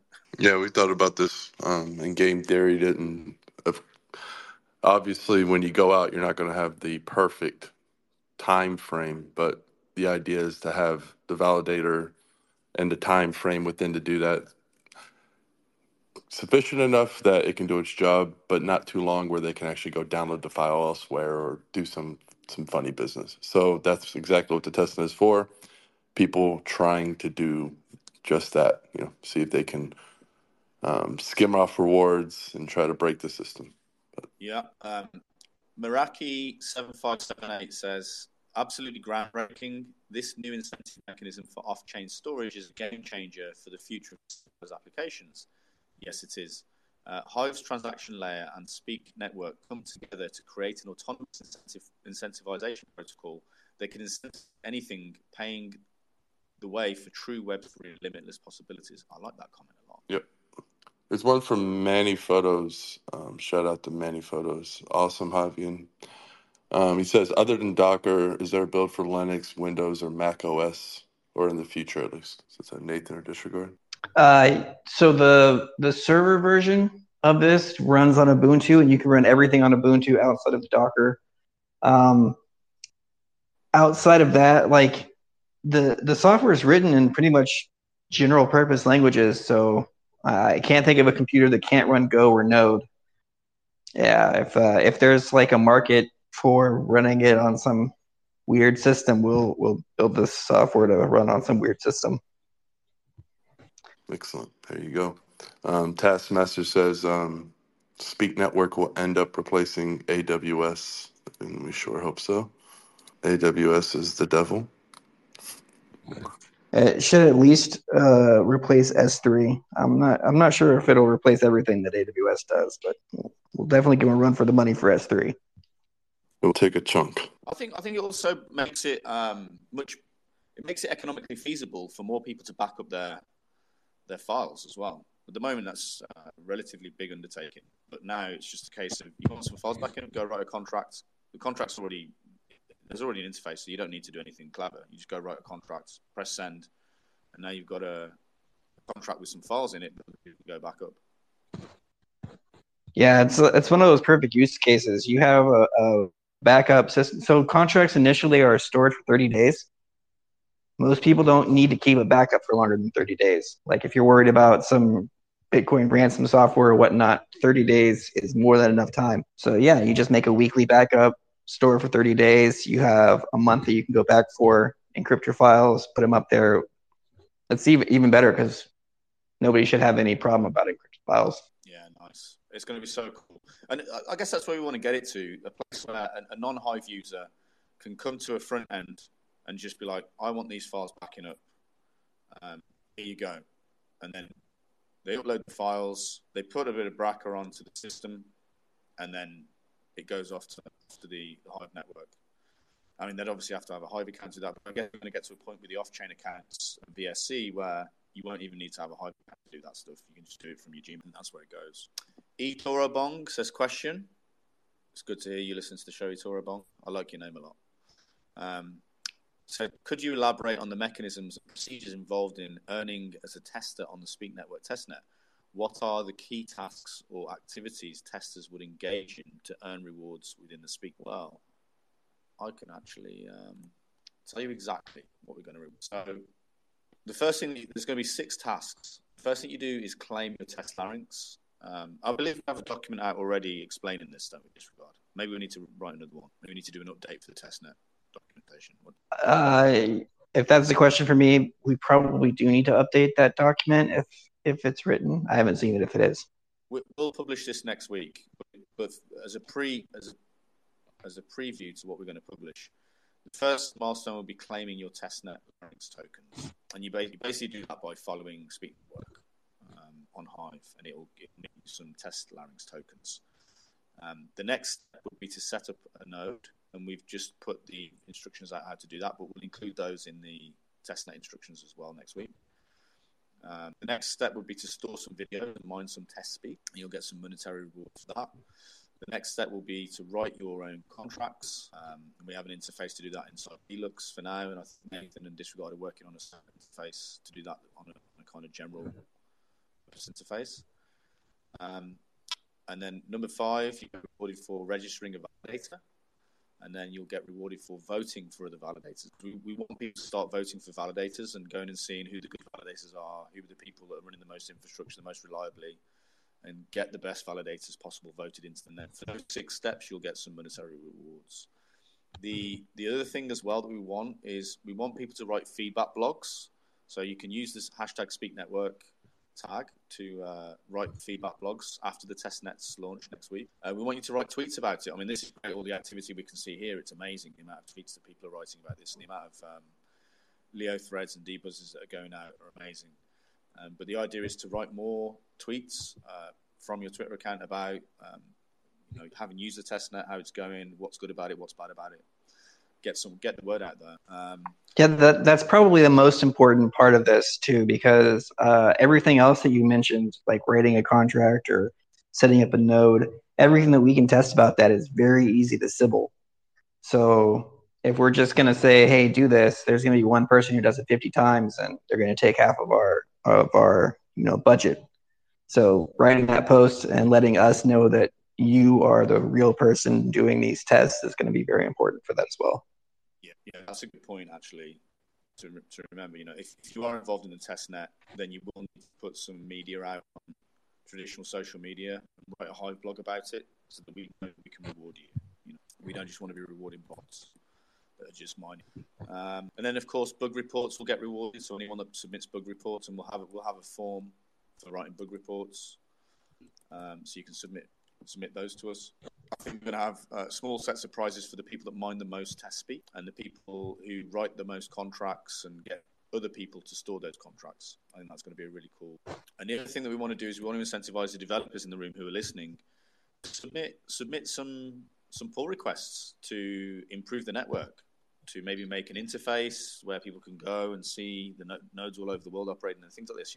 I know Nathan's doing a little bit of work on those kind of side things. And Disregard's doing some work with Mark to set up an interface.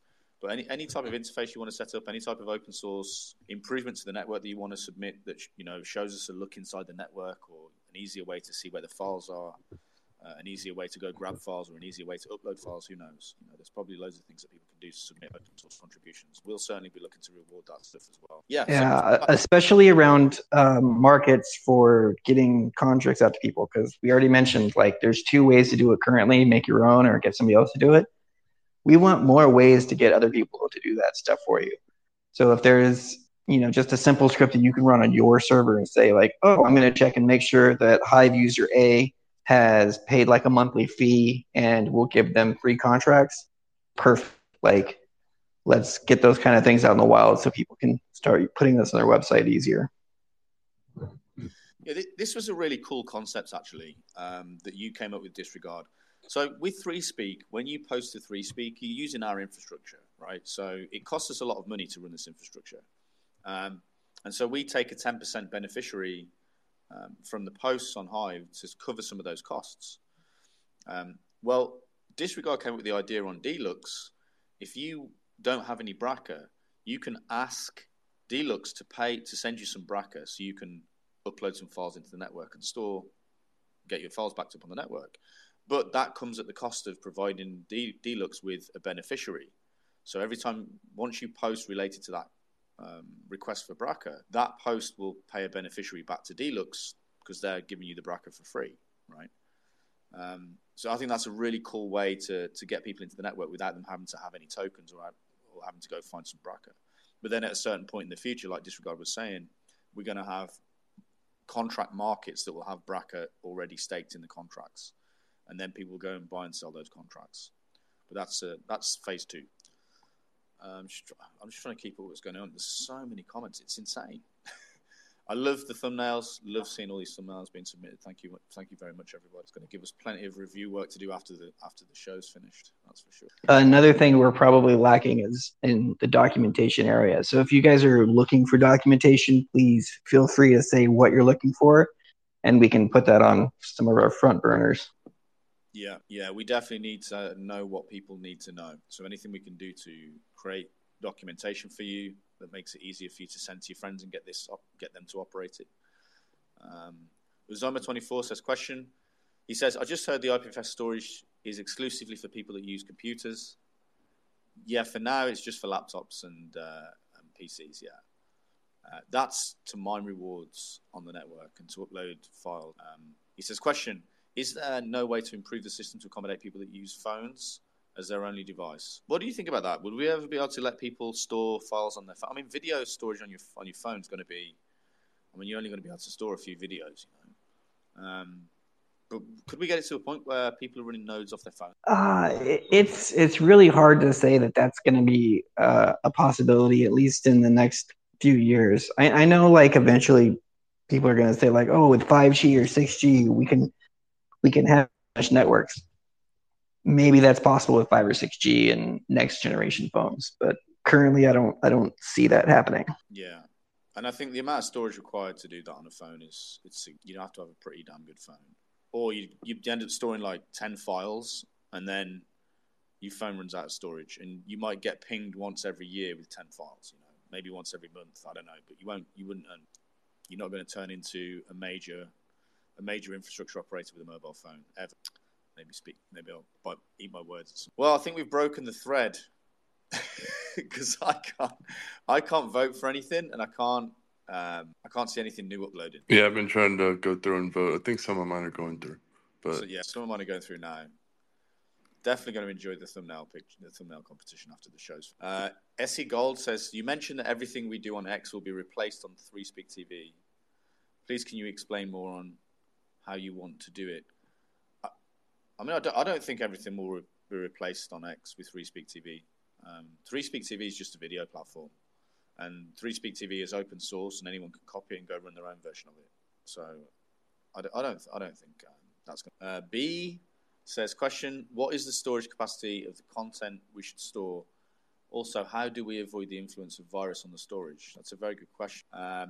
So Disregard, that's a good question. Let's say someone's uploaded a file with a virus on it in the ecosystem. How do the users avoid that if they're going to just be like doing mass imports of files and things like this? Well, you don't usually run the files that you store. So on the storage end of things, you shouldn't have to worry about viruses at all from the things you store. You may have to worry about other attack vectors with running software that is from unknown sources, and hey, we're unknown. But the beauty of the open source software is that you can guarantee that the software that somebody else that you do trust that has said, hey, I've audited this software and it does what it says it doesn't have any viruses, you can guarantee that you'll get the exact same copy of the software from us as that person did who audited that software. On the other side of it, if content on the network is a virus or is malicious or is illegal, that goes back into our content moderation system, which is basically the validators say we're not going to incentivize these files, which means that the providers won't store the files. Well, they won't be paid to store the files. And the great thing there is some validators might say, yeah, this is the beauty of this system. It's almost self-correcting, because some validators will say, yeah, I do want to store these files. You know, they are controversial, but they're not controversial enough for me. And if that's too controversial for the community will just unvote them. And so there's like this fine balance that the validators will find to get as much files through the system as possible, to get as many rewards as possible. But at the same time, they've got to be careful what sketchy files they put through, as the community will either unvote them or there's various legal troubles and things. So I think it's going to be a really nice organic way of the community self-moderating. I think it's just going to be beautiful. I mean, maybe I eat my words again here. We'll see how this ends up in the future, but I really think that's going to work. I hope so too. Yeah, because if go on. Yeah, like if 10% of the validators think it's not something that they want to validate, that just means that storing it will cost 10% less, or will pay 10% less. Right. That also means, like, say, if 10% of the storage is getting 10% less, then 10% of the storage is getting 1% more. Exactly. So yeah, the validators are incentivized to get as much files through the ecosystem as possible, but at the same time, they're also incentivized to make sure they keep the community's vote. So we'll see what ends up happening. Yeah. All of the wiggle room for that is at the top. Yeah. Just like the current Hive ecosystem. So if the very top voted person wants to be a little more or a little less restrictive, they have until they get to the bottom of that 20 to actually pay the piper. I see. Yeah. But how often does it cycle? Literally every vote. Yeah. So I mean, it's super. Simple Games making a good point here. He says Akash AKT replaces AWS. Speak Network replaces S3. He says Speak Network on AKT. Nice to see you listening to Simple Game. Taskmaster says slightly off topic, but Tether throws start that again. Slightly off topic, but Tether froze a bunch of wallet addresses, including the ones for Tornado Cash.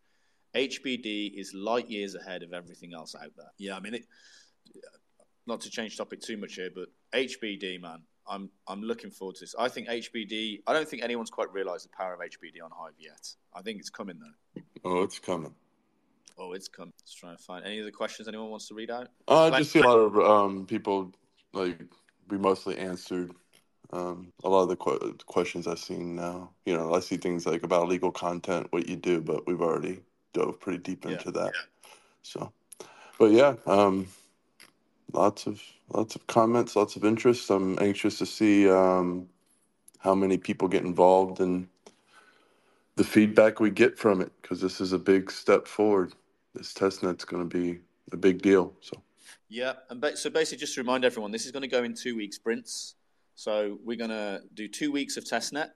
We're going to see who completes the most milestones. We're going to see who submits the best bug reports and everything like that. And then Disregard will have a fun time with Nathan, fixing the bugs and upgrading and everything. And then we're going to, once we're ready again, we'll do another 2-week sprint. And we'll just keep repeating that. And each time we do a 2-week sprint, at the end of the 2-week sprint, we'll monitor who's completed the milestones, who submitted the best reports, who was the best competitor within the testnet. And then we'll reward that monetarily, and we'll announce the numbers and what the actual monetary values will be sometime next week when we put our official testnet blog up. I saw one question on Twitter that I'd like to answer, and that was if the contracts here use hashes that you can use on other chains. So, for instance, if like a CryptoPunk or something is on the Ethereum chain and it uses IPFS, you can store that contract with the Speak network and still have that NFT posted on Ethereum. Yes, absolutely. So is that effectively using the Speak network to back up Ethereum NFTs? Yeah. Would there be a link? Would there be a link from the JPEG file on the Speak network to the Ethereum NFT. I guess the Ethereum NFTs would have to build that capability in on their side, but could we do it from our side? So all right. So the contract has a bit of providence. Say like I put a contract on the network, it'll say disregard fiat. My name will literally be in the contract as disregard fiat, and then the rest of the contracts like identifier. That doesn't stop anybody on Hive from posting that contract with their blog post. So, for instance, if I were to pass away, but I put some stuff up that everybody wants to keep in my contracts for whatever reason, they would be able to post the contract and its assets on Hive, and then people would be able to use the infrastructure again to vote for that kind of stuff. So, if it was an NFT that created IPFS content that was Ethereum, you could post a blog post, not even as the account that posted it, and saying, "Hey, just want to let everybody know." This is an Ethereum thing. These are the instructions on how to use it. Feel free. Yeah. Well, with the Ceramic account, the off-chain account system, you'll be able to link the Ethereum account to the Hive account as well by signing a transaction. So you would actually be able to verify it's the Ethereum. That's super cool. Manu Photos asked a question, which I think you might want to answer disregard. He says, can someone use a Speak network to create a torrent? The answer is yes, as far as I can tell. Are you talking about like the torrent pointer? Just like a standard torrent, you could actually just create a file upload and download system, but it's incentivized. Right. So yeah. I'm not familiar. I haven't used torrents in absolutely ages, but I remember like you would download torrent pointer files. So torrent works different than IPFS. They're very similar, but if you have to have a torrent software that goes and uses that to get the torrents from everybody else. But you could put those torrent pointers on our system and then use other people's software to actually manage those torrents. Yes. Yeah, I think that's what he's referring to. It's like, can we just have a place for uploading and downloading files? The answer is yes. Yeah, I guess you could use Speak Network to store the pointers like Pirate Bay does, since that always gets taken down. Again, not hoping that happens, but hopefully it's robust enough to do that. Tommy Ajax says, how did the integration of IPFS complement Hive's decentralized model, and what benefits does it bring to content storage and retrieval? Anyone want to have a crack at that? Go on, Dan. What's that? You're breaking up a little bit. Well, that's just to answer the question. To me, like, as someone running 3Speak, we just needed to get file storage out of our hands because it makes us a centralized point of failure. So we can't store videos on the blockchain. It's just too intense. So we needed an off-chain storage system and an off-chain incentivization mechanism to incentivize off-chain infrastructure operators. And that's where the Speak network was born from. So it complements Hive's decentralized model because Hive's storing text. Speak network is storing everything else, basically, but it's off-chain. Yeah, that's like you say on Hive, the real benefits are you own your account and nobody can censor you. So hopefully this particular concept here will let those kind of concepts continue. Like the provenance of files is the same as the provenance of the account, and nobody can really censor you in the traditional way. They can censor you monetarily, just like on Hive, but not in the traditional way. Yeah. Taskmaster said this is a game changer for Web3. Decentralized cloud is coming and Speak Network is pushing it. Completely agree. Tengolo Todo says, is there any way that your system can be contaminated if you are storing something and it is illegal in some way? Are things vetted? Ultimately, the validators, this is where it gets, and maybe it's not fully understood, the validators are going to be in charge of going through the content they're putting through into the network and checking it. I mean, so validators work roles are quite involved, I think, or at least for now they're not really, but as time goes on, there will, and they'll have to kind of go through and vet what the content is they're putting through to the network. I think things will make it onto the network, but then validators will kind of be behind. You'll have what's being uploaded and what the validators are reviewing, and they'll be behind the pace a little bit, but they'll kind of catch up over time. And then the best validators will be the quickest at identifying shit content that went through onto the network, and then saying, "Hey, I'm flagging this content. I'm not gonna reward this content." Is that your understanding as well, Disregard? Yeah, that's hopefully, I mean, I think that it's going to be a lot more nuanced than that because, for instance, like the EU has different regulations than the rest of the world, and people are going to be beholden not just to themselves and their community, but also to their jurisdictions that they might be a part of. Yeah, I mean, illegal content in some places is just press in other places. So it's really going to be a lot more nuanced than just like, hey, the fastest person does it. I think it's going to be certain groups of people are going to back certain kinds of validators. Yeah, which is great. I look forward to it. All right, well, I mean, we could be here forever answering questions. I don't know if you guys want to do a few more questions or if you guys have got anything else to say, anything to add? Me personally, I think we've answered most of the important questions. If there's anything Nathan or Disregard want to cover or talk about that we haven't, that they think is important. Yeah, just if there's things that I think are important, I think they are probably better on a different Twitter space because I like talking about the really technical stuff that probably isn't just for everybody. I'm always interested in your guys' thoughts on use cases and what's happening, what's going to happen with this in the future. I recall you mentioning something about running AI software on the Speak network. Disregard. I mean, I think it's AI a good learning. place. Yeah, I think it's a good place to put models, for instance, and say like, hey, I have a certain model that needs to get trained on certain data. You'd be able to say like, hey, I'm a researcher. Here's my new data set. Those AI models can ingest that data set, and you have like a path or a providence as the AI grows with time.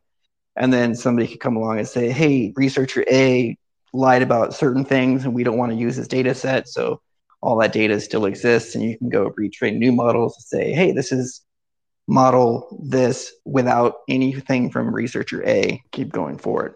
So hopefully, I don't know. I just have a lot of faith in the decentralized world and less and less every day of the centralized world.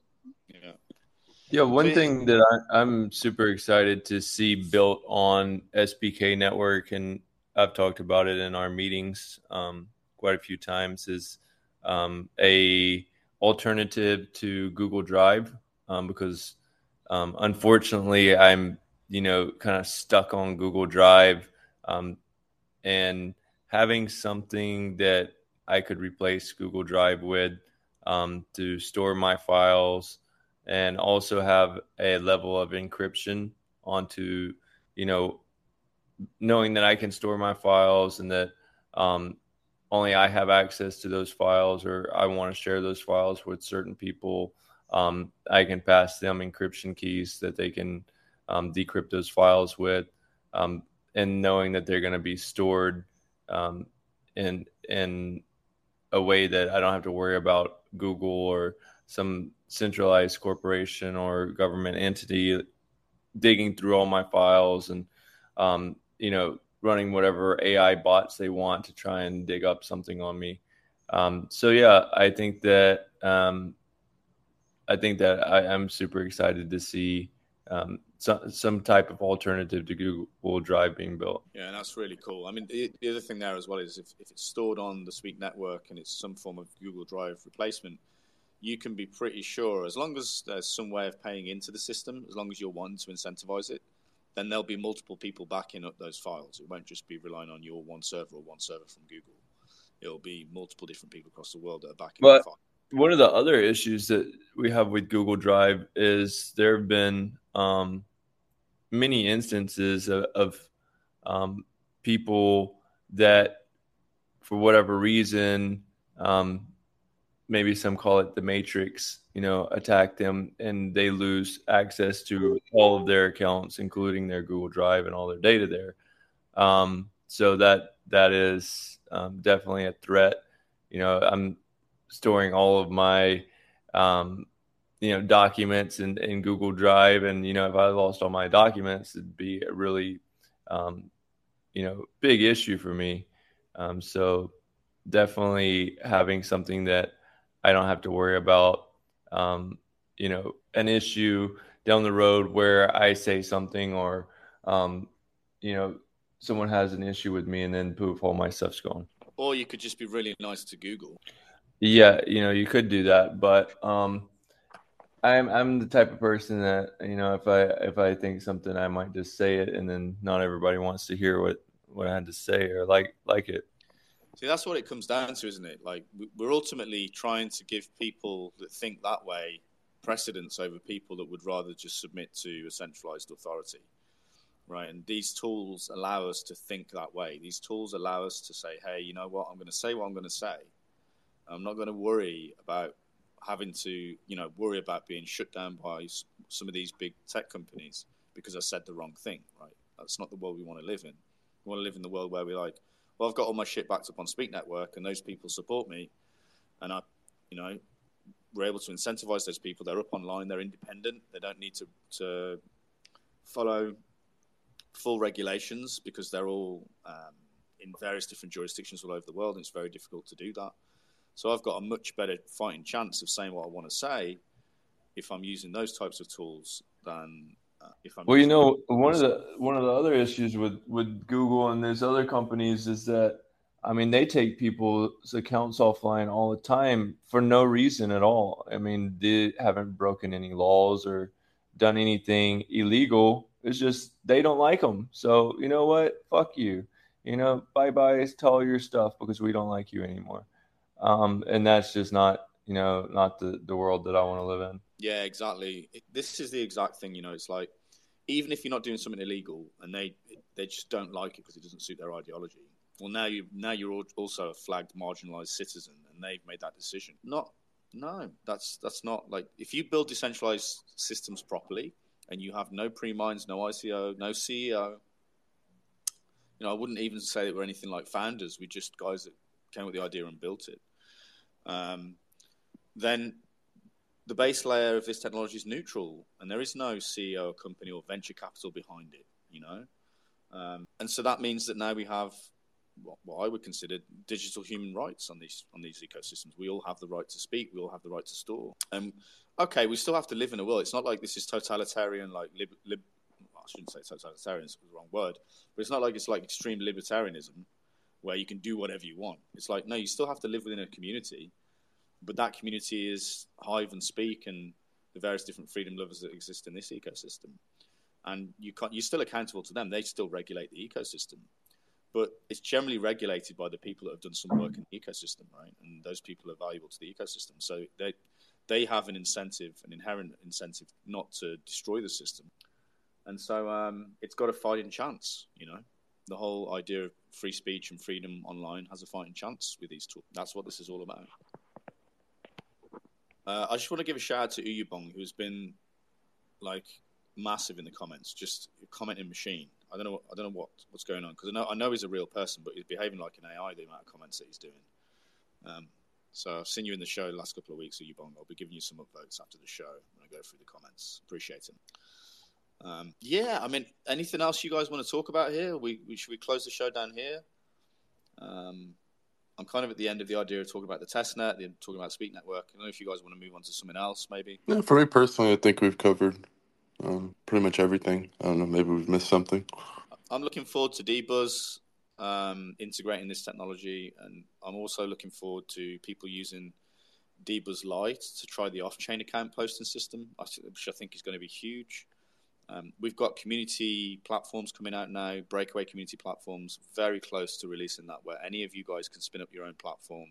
It's Web3 enabled very easily, no costs, no designs to be done, no dev work, no technical understanding required. You can just spin up your own platforms. And then we're getting close in the the medium-term future to tokenizing those platforms with their own tokens.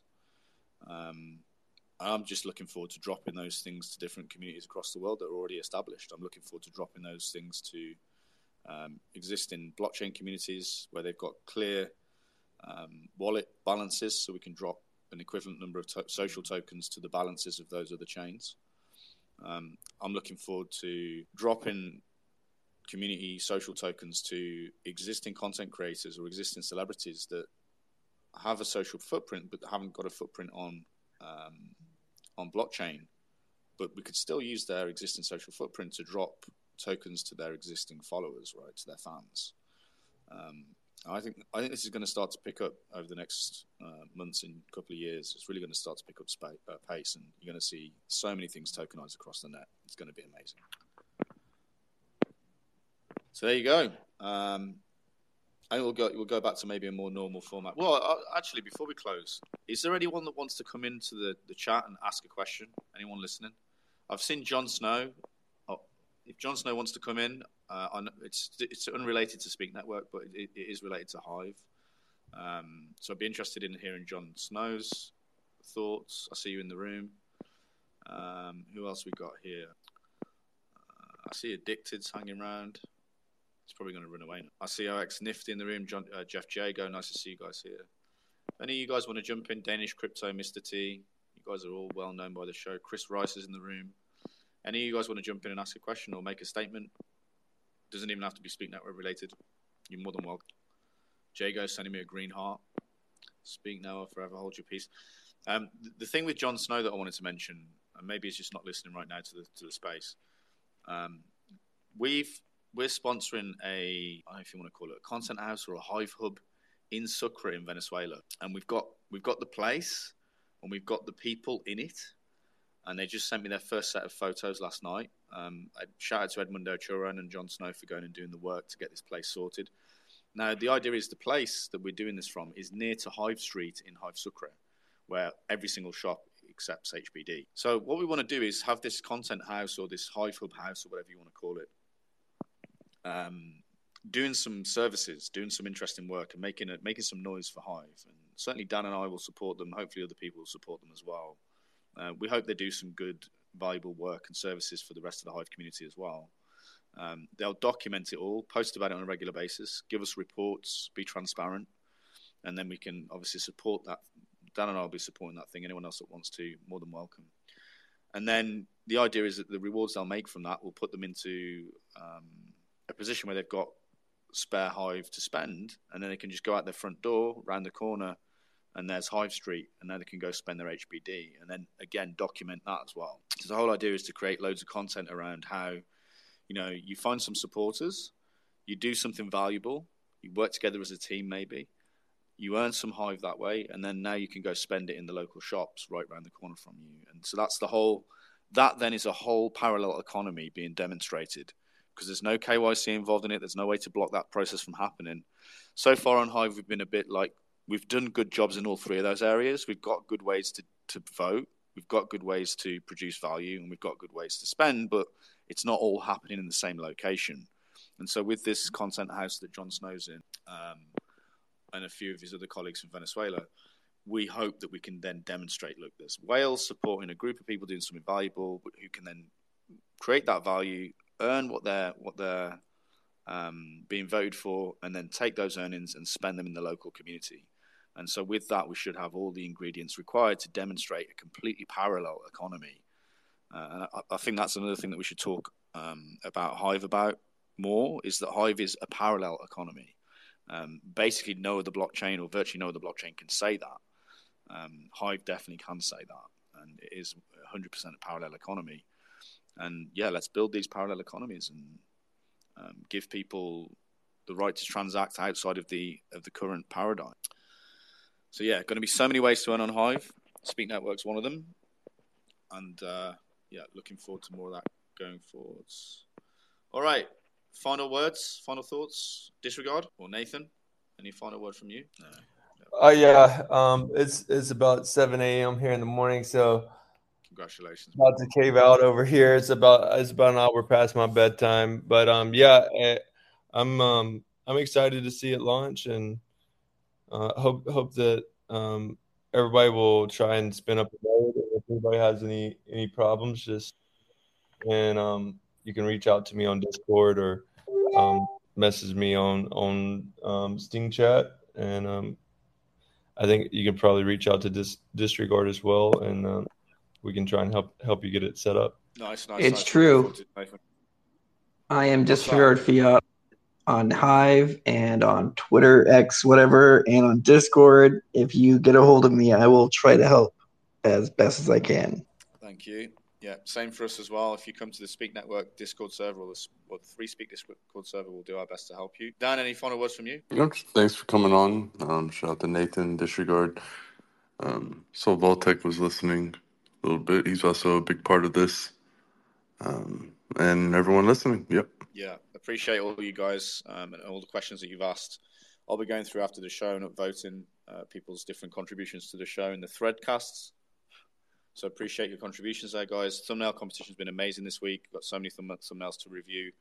We'll be announcing the thumbnail winner at some point later on in the day. And shout out to Nathan, Disregard, Voltec, and various other people that regularly attend these shows and all the work that you guys are doing. We're really, really changing the world. And appreciate it all. All right. So last thing to say is look out for the Testnet blog next week. It's going to be starting, and we're going to be rewarding people for taking part in the Testnet. Hopefully, you've got all the instructions that you need here to go ahead and do that. And again, ask any questions that you've got from us over the next few days, and we'll do our best to get to you. And looking forward to a successful Testnet coming up on Speak Network. All right. See you all later. Cheers. Laters.